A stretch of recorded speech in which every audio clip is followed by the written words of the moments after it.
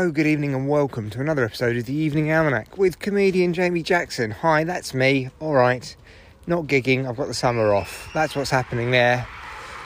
Kids screaming in the background because they're doing that, what is it called, zip line thing in the park, which I think's great. I don't really recall having zip lines in parks when I was young. I don't recall it being a thing. I also don't recall kids having those cars that they sit in, that is battery driven, you know.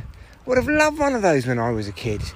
The closest I ever came to seeing something like that was Funhouse with Pat Sharp, and you used to get in those go-karts and drive around that track. Do you remember?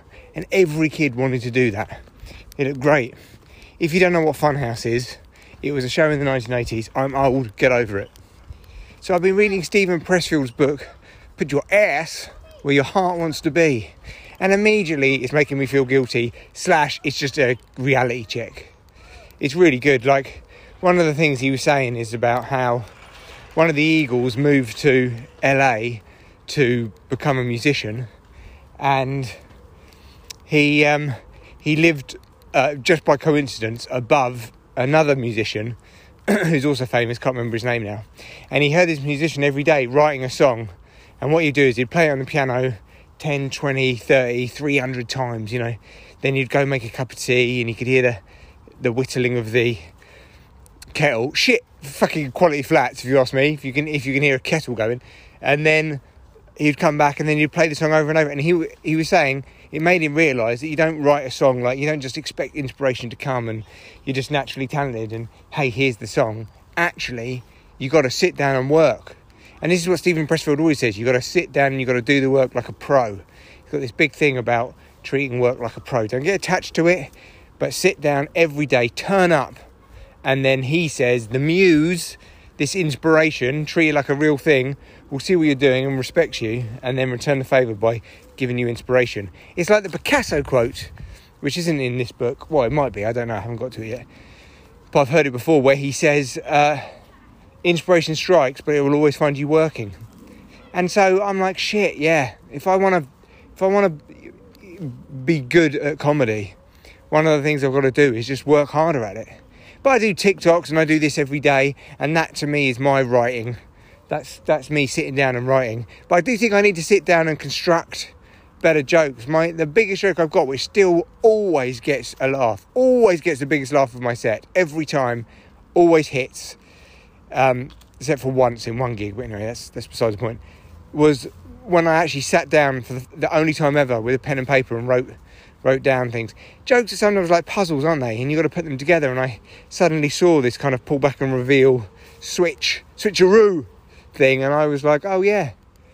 So look, if you are a struggling artist of any kind, a struggling creative of any kind, and I consider an artist anybody who does anything creative, whether it be dance or painting or comedy or writing or vlogging or, you know, documentaries or illustration or anything at all which involves something creative, you're an artist. And if you are, listen to Steven Pressfield. Just get his audiobooks, because he's got lots like The War of Art, Turning Pro, Nobody Wants to Read Your Shit, all of these, The Artist's Journey, that's a really good one. This one, which is Put Your Ass Where Your Heart Wants to Be. All of them are about 2.5 hours on Audible. So you can just go and listen to that. Just, you know, stick it in. You can take a big walk, which is healthy as well, and you will absorb it all. And job done. It's like a fucking injection of inspiration right in your fucking backside. It's incredible. Anyway, I did a video about Steven Pressfield on my vlog. I think I called it A Love Letter to Steven Pressfield, just about how great he was. And it got dick all views. But hey, big part of the process of creation is just, you know, doing these things and discovering yourself. And you have to create until you get something good. Like, you're a comedian, you have to gig until you start hitting the right notes all the time. And if you're a musician, you've got to practice and practice. If you're a writer, you've got to write and write. So you can't, like, do something, create some output, and then get annoyed about how shit it is. It's like, no, this is the process. You're a white belt and you're graduating up. And on that note, I want you to check this video out, because to me it is the summation of decades of work and artistry.